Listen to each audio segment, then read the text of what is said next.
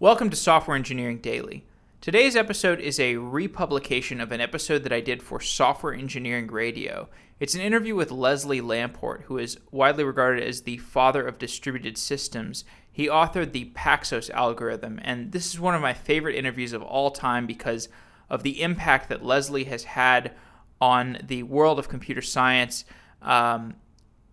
When I was in college, I got a C in distributed systems, but I kept trying at the field, at the subject. I realized how important it was, and I feel like I'm a little more well-versed in the topic now. And my interview with Leslie was certainly a stepping stone to getting a better understanding. I hope you enjoy this episode, and I encourage anybody that's intimidated by the field of distributed systems to keep trying and learn as much as you can, and just don't stop learning, because this field is only going to get more important over time. Cloud computing and Bitcoin and distributed databases, these are all subjects that are related to distributed systems, so it's important to start learning about them now. Thanks for listening to Software Engineering Daily.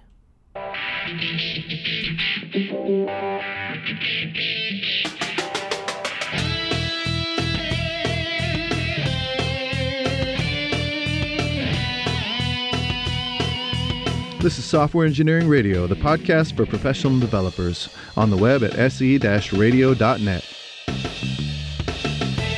SE Radio brings you relevant and detailed discussions of software engineering topics at least once a month. SE Radio is brought to you by IEEE Software Magazine, online at computer.org/software.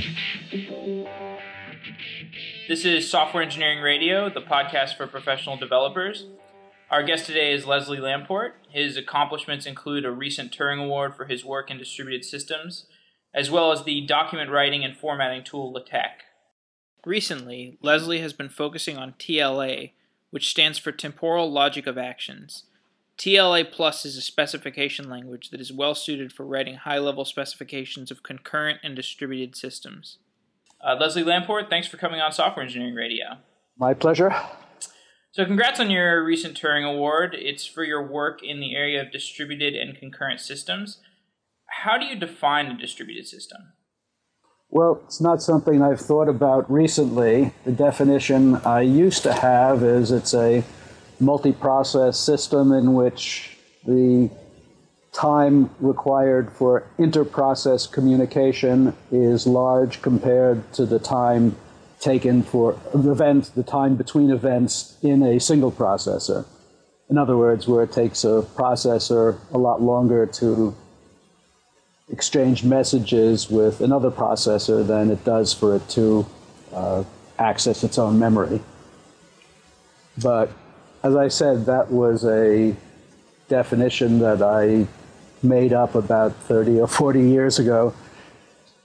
Nowadays, distributed systems seem to have evolved to mean systems in which processors communicate by sending messages. Does that change sort of your formalized definition of it, or do you think of that as more of like a newer applied definition? The formalism doesn't really depend on the definition of distributed, though that depends what you mean by formalism. Do you mean what I'm talking about by formalism here is how you go about specifying and reasoning about a distributed system, which is no different from how you go about reasoning or specifying any other concurrent system. Sure, yeah, that makes sense. And when did you start thinking about distributed systems? I know you said it was a while ago, but sort of what led you to thinking about them? I'm not sure when I started thinking about them. I think it was when I received a technical report by Johnson and Thomas, the one that's cited in my Time Clocks paper. I don't remember offhand the title of that technical report, but I think it had something to do about distributed databases. At any rate, I got that technical report, and that's the first paper or thought I had ever had about distributed systems, as near as I can remember. Do you remember it like piquing your interest in a certain way that was different than other subjects that you had studied prior? Not different, I would say. I guess it just, well, the paper itself, which led directly to the time clocks paper, occurred because I observed that there was something not quite right in the way they had done things. In particular, that the algorithm they used had the effect of allowing a violation of causality. That is, where two events that will event A causally influence event B, yet in their algorithm, event B could be processed before event A. And the whole idea of the problem of that notion of causality came about because of my familiarity with special relativity. And it was totally obvious to me, looking at what was going on, that it was completely analogous to the situation in special relativity, where instead of, as in special relativity, causality had to do with whether or not one event could causally affect another, depended on whether or not information from one could physically reach the other because of the finite speed of transmission of light. Or to try to put it a little bit more coherently, in special relativity, one event preceded another if it was possible to transmit information from the first event to the second event using beams of light. And it was clear to me that the corresponding concept in a distributed system is one event preceded another event if it was possible for information to flow from event A to event B by messages sent through the system. Okay, yeah. So that did that lead to, I guess your development of vector clocks, and then from then on, just your further developments in distributed systems? Well, it led to what I called logical clocks, and some people now call Lamport clocks, which are somewhat different from vector clocks, which was a development. I don't remember by whom, but it happened not long after my time clocks paper. It had the effect on that paper was twofold. First, it got me thinking about the notion of causality in distributed systems, which is what the paper that time clocks paper was noted for. It also led me to realize that the algorithm that I came up with, which was a modification of the algorithm by Johnson and Thomas, applied not just to the problem they were looking at, which was, as I recall, distributed databases, but applied to any system. I realized that, and here I'm not sure exactly what led to that realization, but the realization that any system can be described as a state machine, and using the algorithm that is my adaptation of the Johnson-Thomas algorithm, one could implement an arbitrary state machine in a distributed system. Right. Okay. So when I took distributed systems in college, I felt like the course material was divided into two sections. The first section was sort of material that we learned before we studied Paxos, and I felt like it sort of worked up to Paxos. And then the rest of the material was related to Paxos, and included Paxos itself. And my professor stated over and over again the importance of the Paxos algorithm. Could you talk a bit about your Paxos algorithm and what it solves? Well, it was actually the second major step past the time clocks paper, namely the time clocks paper implemented a state machine in a distributed system, assuming no failures. So the obvious question was, how do you do it with failures? And that was one of the next things I did after the time clocks paper. Now, in those days, computer networks didn't really exist, or they probably existed in the sense that their engineers had hooked computers together, but they certainly weren't very common. And it wasn't clear in what direction practical networks would go. And so I considered the problem more or less in the abstract. And I had an intuitive sense that in order to deal with failures, one needed to use real time. The reasoning that led me to that was just very naive. It was the idea that the only way that you can tell that a process had failed, rather than that it was just going very slowly, is that it didn't do something in time. And that without a notion of time, you really couldn't talk about the notion of failure. And so the first algorithm that I came up with was one that was based on time. That is, it assumed a synchronous communication network, meaning that when in the absence of failure, a message would be delivered within a fixed bounded length of time. And so if a message hadn't arrived when it was supposed to, you could deduce that a failure had occurred. And using that, I came up with an algorithm that extended the time clocks idea to deal with failures.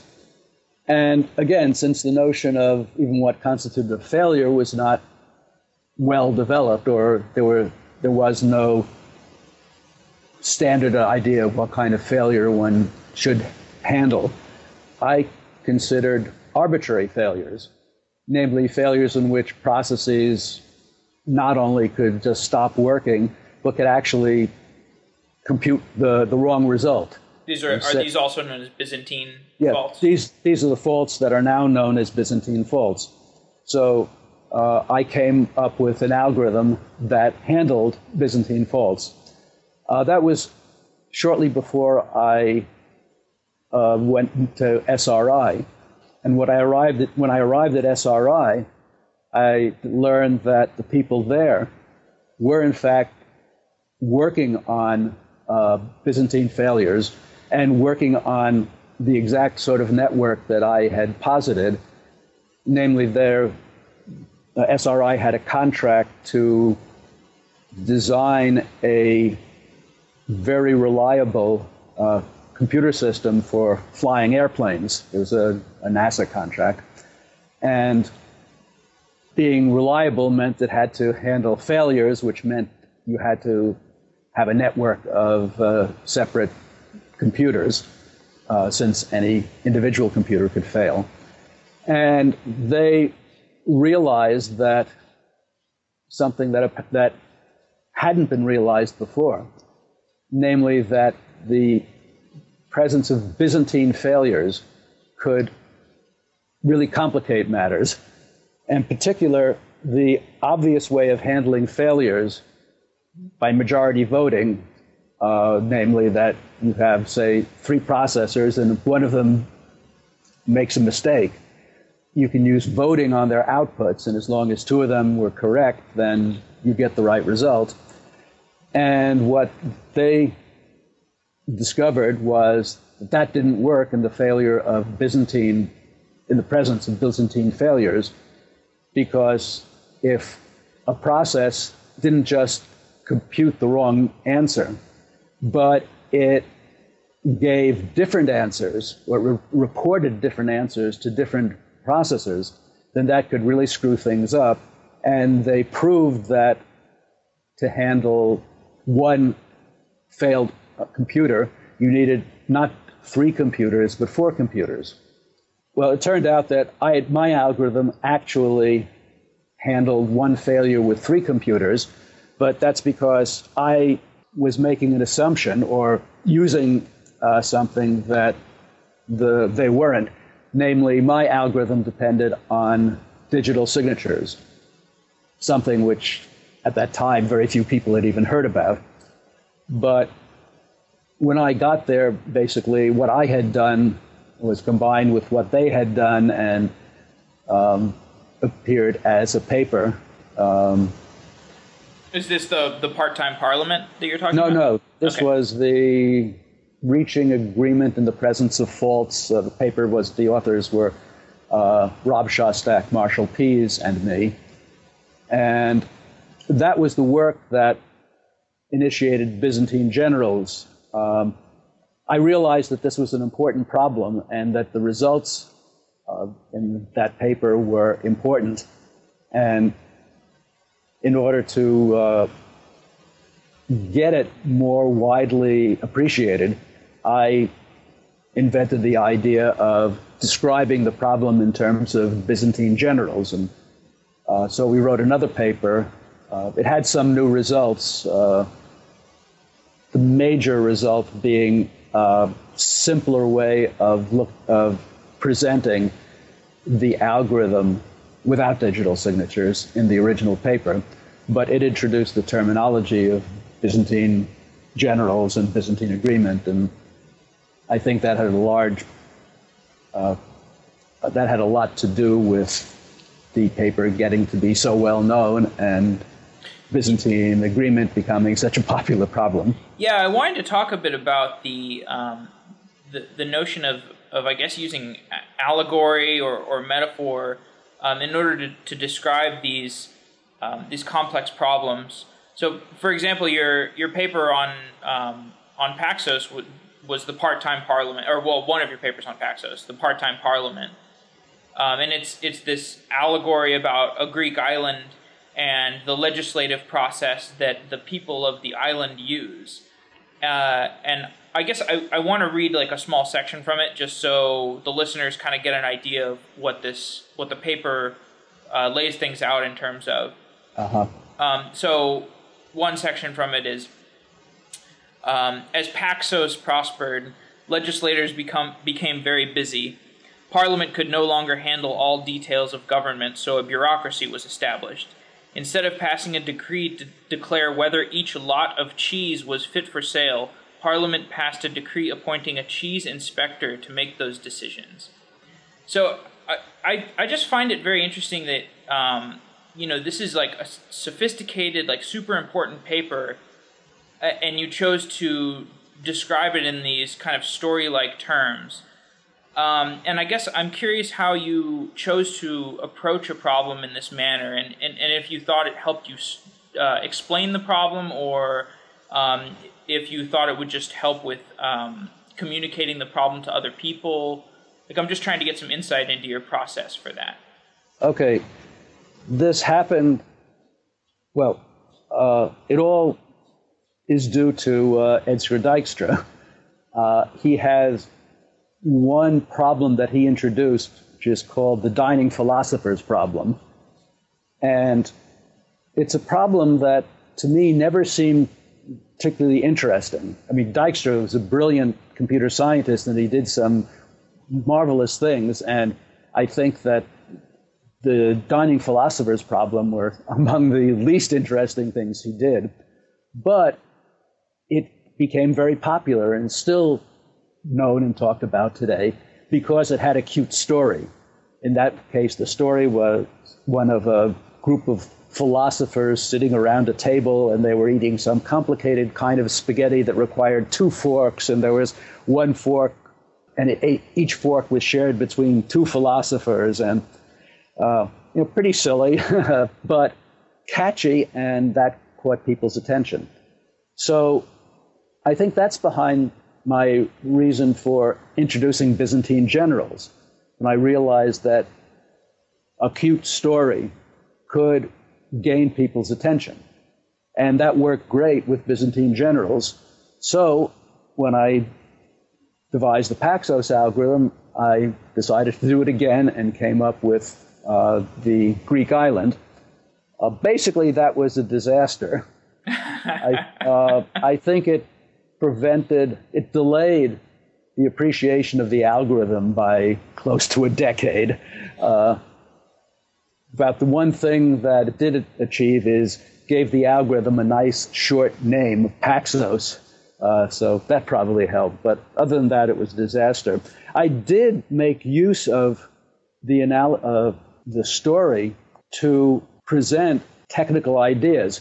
For example, the cheese inspector was my way of describing what is now known as leases, the idea of giving a resource to a processor, but giving it for a fixed amount of time so that in case the processor crashed or failed, you could then later give that resource to some other processor.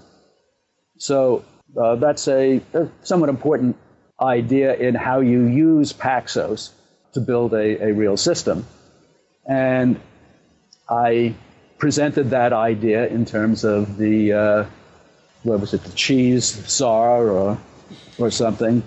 At any rate. So did you think of any of these ideas as you were explaining things in these terms, or did you already have these ideas and you just turned them into the fictionalized? No. The ideas had nothing to do with the story. The story was just a way of presenting the ideas. Sure. I guess I'm just saying, like, once you were sort of in the mode of this storytelling, did you think of any, fictional roles and you were like, oh, maybe I should actually invent a practical reason for why this character would exist in this legislature? No. It was completely the other way around. Okay. And it was a disaster because I don't think any readers, very few readers, understood that this cheese inspector was in fact a description of leases and how they would be used in a real system. Another trick I used, taking advantage of the story that this was an ancient civilization discovered through archaeological excavation, when there were implementation details that I thought were pretty straightforward and not worth taking the time to discuss, I would say something like the archaeological records did not indicate exactly how the parliament did this. Right. I don't know if anybody appreciated or understood what I was doing in that sense. As far as I know, the one person who actually understood the paper when he first read it was Butler Lampson, and he recognized its significance, and it was basically due to his writing and lecturing about it, telling people that they should use Paxos, that Paxos eventually got to be well known. So when I was preparing for this interview, I watched a recent talk that you gave called Thinking for Programmers. And you emphasized the need to think before starting to write a program. And you said that in order to think, you have to write if you want to think effectively. And you give the example of an architect blueprinting a house to draw an analogy with how a programmer must similarly write a spec in order to elucidate the solution that he's trying to reach. Yeah. So was the part-time parliament, was that a spec for Paxos, or is that just like a sort of a more elaborate description of it that was maybe the opposite? Well, the paper told the story to explain what was going on, what the algorithm was accomplishing, and a little bit about, to give a little idea of how it worked. But that paper also included a very rigorous specification of the algorithm, which is purely mathematical, and a correctness proof, that is a proof that it satisfied certain properties. So the story was there just to, in a misguided attempt, to help people understand the algorithm intuitively. But the actual algorithm, the actual specification of the algorithm, which was in the paper, was quite rigorous, and there was no story behind it. It was basically just mathematics. Right. And could you talk a bit more about what you were trying to convey in your talk about thinking for programmers? I've come to the conclusion that a lot of the problems that exist in software, a lot of the problems that one encounters in building a system, writing a program, those are problems that are caused by not thinking about what you were doing before starting to code. And I have a sense that if you're building a complicated system, the battle is won or lost before a single piece of code is written. That is, the success really depends on the conception of the problem, the design of the system, not in the details of how it's coded. Best way to give an example of that is, suppose you want to write a sorting program. Well, if the only sorting algorithm you know is bubble sort, by the way, will the listeners understand what bubble sort is, or should I give a simpler example? They'll okay. Understand. So, bubble sort is not a very efficient way of sorting. And if the only idea you have of how to sort is bubble sort, then it doesn't matter how good a coder you are, no matter how wonderful, beautiful your code, how perfect it is, how wonderful your programming language, you're not going to produce a very good sorting program because it's going to sort slowly. So the way to write a good sorting program is to use a better algorithm, something like quicksort or heap sort or something like that. And so the idea of whether you're going to write a good sorting program or not is decided upon not by how good your coding is, but by the basic algorithm you're using. And that algorithm is chosen, or it should be chosen, before you start coding. You don't want to try to design a new sorting algorithm in C, because that's not the right level to be thinking of sorting algorithms. Well, there are many dimensions in which fundamental algorithms or fundamental designs can differ. One of them is computational complexity, which is now a fairly obvious one.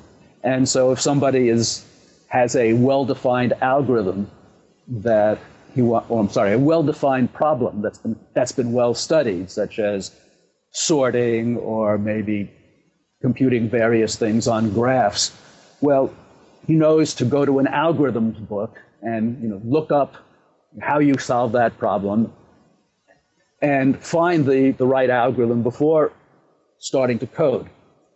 But there are lots of things that we have to do for which nobody has designed an algorithm. And so for those things, you need to stop and think. And that thinking needs to be done before you start coding. And the thinking is really independent of the coding process. The difference between, if you're thinking about bubble sort versus quicksort, everything you're thinking about applies no matter what language you're coding in. Well, in addition to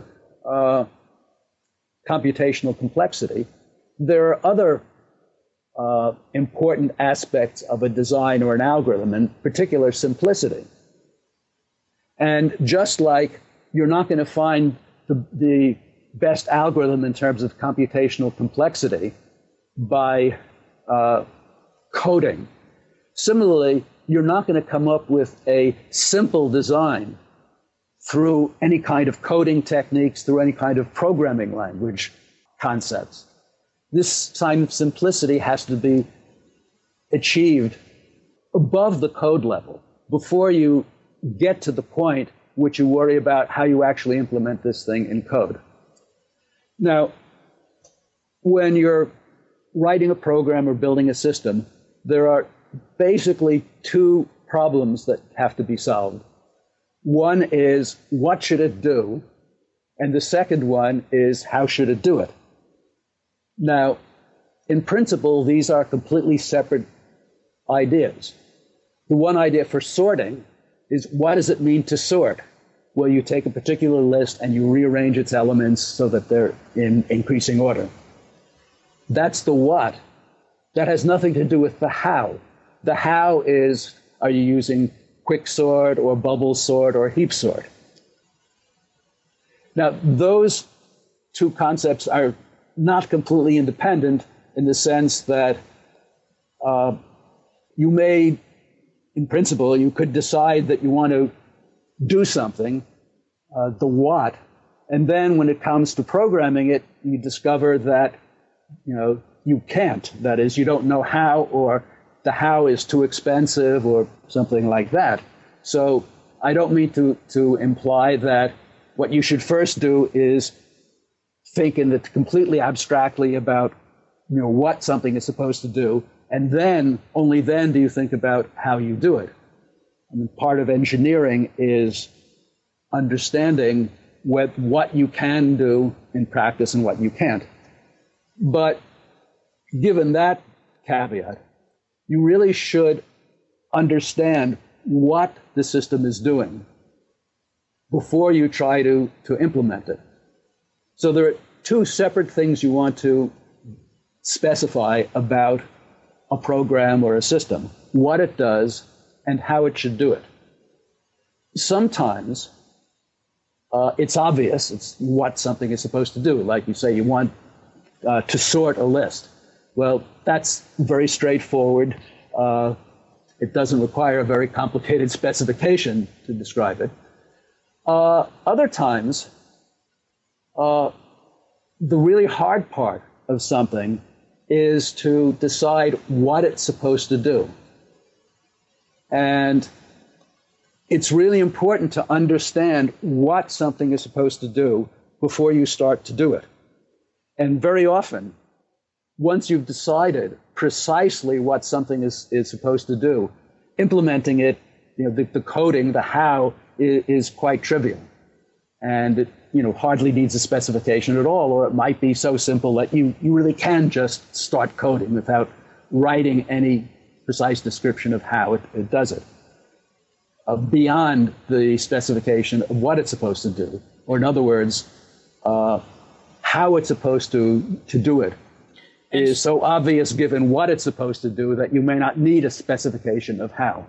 And so the composition of this spec, should this be done in maybe like iterative drafts as you're thinking about the problem? Because you say that, in order to be actually thinking about a problem, you need to be writing. So is there like some sort of stream of consciousness process that you go through before you sit down and say, okay, now I'm going into spec writing mode? Or do you just sort of write a spec and then iterate on it and then move on to the program writing phase? Well, first of all, there are lots of different things that can go by the name of specification. And I use all of them. Sometimes the specification I write is a few English sentences. Sometimes it's a very complicated mathematical description of the object, either the what or the how. It depends, which one is appropriate. It depends on the problem, how hard the problem is, how important it is that it get done correctly, and various things like that. And it's not like, well, anything you do is an iterative process. You start by thinking about something, and then you start writing it. And in the course of writing, you rewrite, and you rewrite, and you rewrite. Now, a specification can be anything from a few English sentences to a completely formal mathematical description of what or how the program is supposed to do things. I use all of them. Depends on how difficult the problem is and how important it is that the program be correct. A lot of programs I write just for my own use, and I can live with bugs, and it's not that important that they be absolutely correct. But sometimes I write code for other people to use, and I really want it to work right. So at the end of the talk that you gave, someone asked a question about using UML to describe systems. And from the response that you gave, I kind of got the impression that maybe you had some disdain for describing distributed systems in terms of boxes and arrows, and you suggested the use of predicates and next state relationships. And I'm curious whether the notation is really the issue, because it seems to me that boxes and arrows are essentially the same thing as predicates and next state relationships. So is it just the usage of those two things? No, the important thing is not what you're, the syntax of what you're writing. The important thing is the precision, the rigor, that in order to understand things, you have to write them precisely. And I use mathematics because that is precise. UML, what I know next to nothing about UML.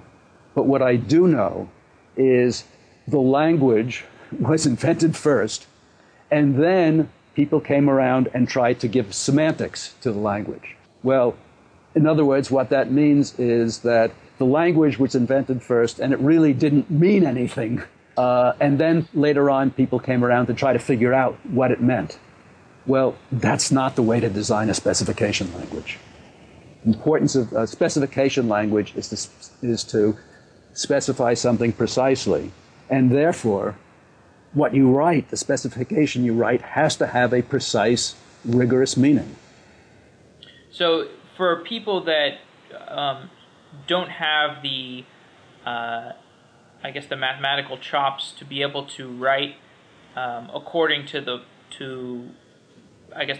formalities of the predicate and next state relationship syntax,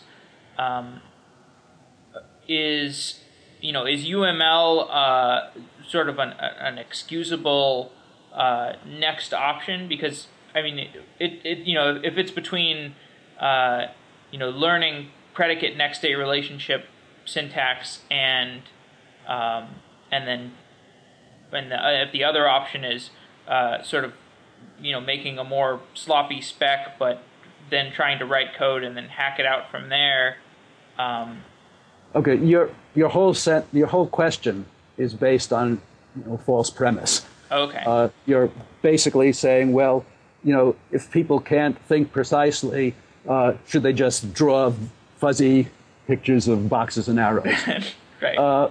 Well, people who are programmers should be able to think precisely, because you have to be able to think precisely to write code. And when you say they don't have the mathematical chops, that's nonsense. The mathematics that one needs in order to write specifications is a lot simpler than any programming language. It's really, the mathematics you need is what you learn in an undergraduate course on discrete math. Basically, first order logic, sets and functions.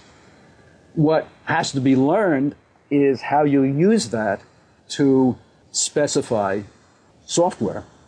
And that takes some education, that takes some learning. I have a mathematical language for doing that. It's called TLA Plus.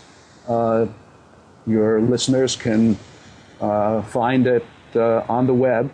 You just go to my homepage, and there's a link, I think it's called, to the TLA webpage or something like that. And they'll find there's a hyperbook, a hypertext book, which is the best way to start learning it. But as someone said, this is not rocket surgery. This is really simple. Unfortunately, mathematical education, at least in this country, is such that it tends to make people frightened of math. But anyone who can write C code, should have no trouble understanding simple math, because C code is a hell of a lot more complicated than simple math. And again, the important thing is not so much the language. I mean, I use math. There are other specification languages that are fine. The important thing is thinking precisely. The benefit of using math is that it teaches you to think rigorously, to think precisely. And the important point is the precise thinking. And so what you need to avoid at all costs is any language that's all syntax and no semantics, because that is not going to get you to think rigorously. That's going to get you to fool yourself into thinking that you're thinking. To start to cap things off, how has your thinking about distributed systems changed since you started working on the subject? And I guess since distributed systems have become more and more necessary for the average programmer to understand and work with? Well, I'm not sure exactly what you mean by how has my thinking changed. I mean, my basic mode of thinking hasn't changed.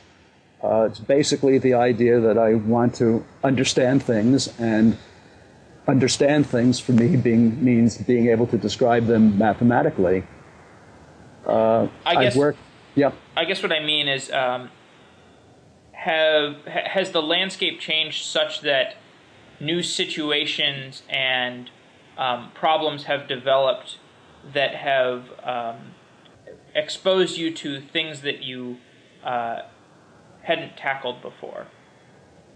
Oh, the world has changed enormously, and new problems come up that are interesting. There's been an enormous amount of theoretical work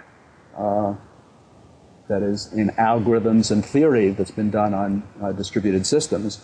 Unfortunately, I can't really give you a very good answer on that, because I do very little work on distributed systems these days. I haven't for about a dozen years. I dabble a little bit, mostly because I have friends and colleagues who are interested, and they will get me thinking about something. But most of my work has been on specification and verification. Do you see yourself moving back into that field at all in the future, and maybe working on them again? I think it's unlikely.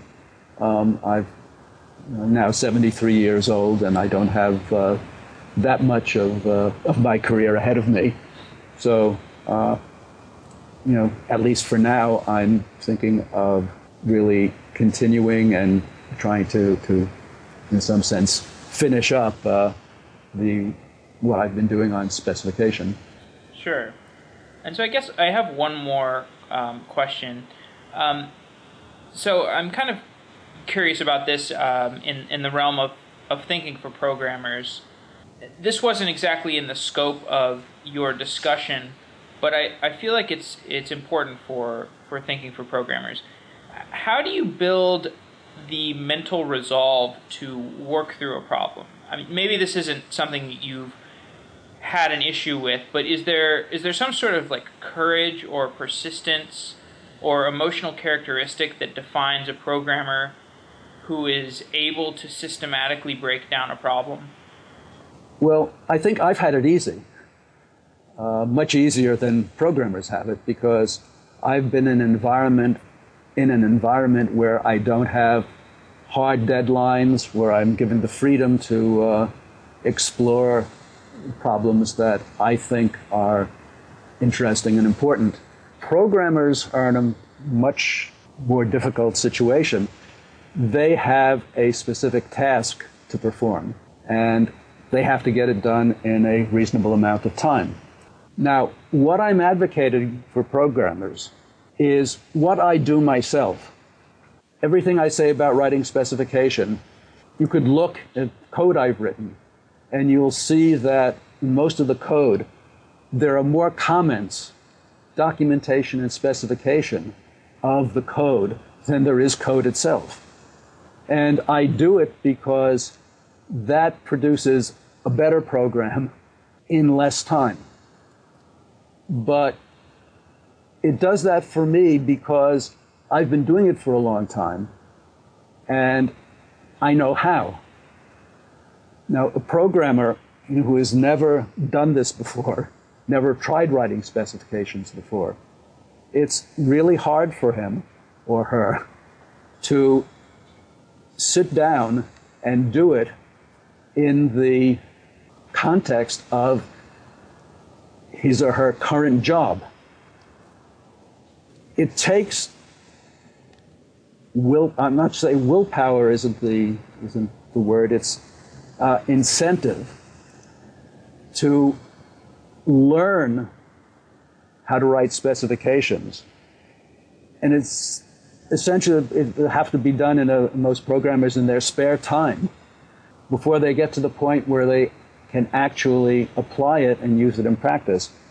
There's an article that has been written by a group of people at Amazon, and I believe will appear one of these months in Communications of the ACM, although I believe that it has the final acceptance has not been given yet, but I expect that it will appear.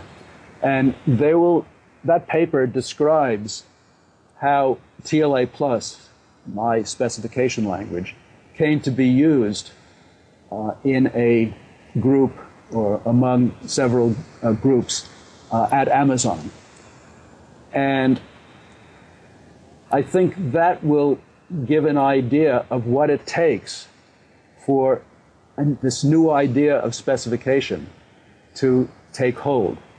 It requires someone with persistence and foresight to believe that this can be a solution to their problems. And it takes engineers and their managers who are willing to invest the time and effort to use it because they believe that it will give better results. And in the Amazon case, that has paid off for them. But when a programmer doesn't have something like that to point to as something that works in his own problem domain, in his own context, then it takes courage for a programmer to start doing that and to give it a try and to really try to make use of it and to really try to do things better than he or she is now doing them. And that takes courage for an ordinary programmer. It didn't take courage for me. Okay, that's a great response. I really appreciate it. Okay, well, Leslie Lamport, thank you for coming on to Software Engineering Radio and giving an excellent and informative interview. Well, thank you. Leslie can be reached through his website, lamport.org. In the show notes, you can find links to some of his papers, as well as the talk I referred to in this episode, Thinking for Programmers. Thanks for listening to Software Engineering Radio. We want to know what you think. Go to iTunes and write a review of the show, stating your opinions. It would help us improve the show. Thanks.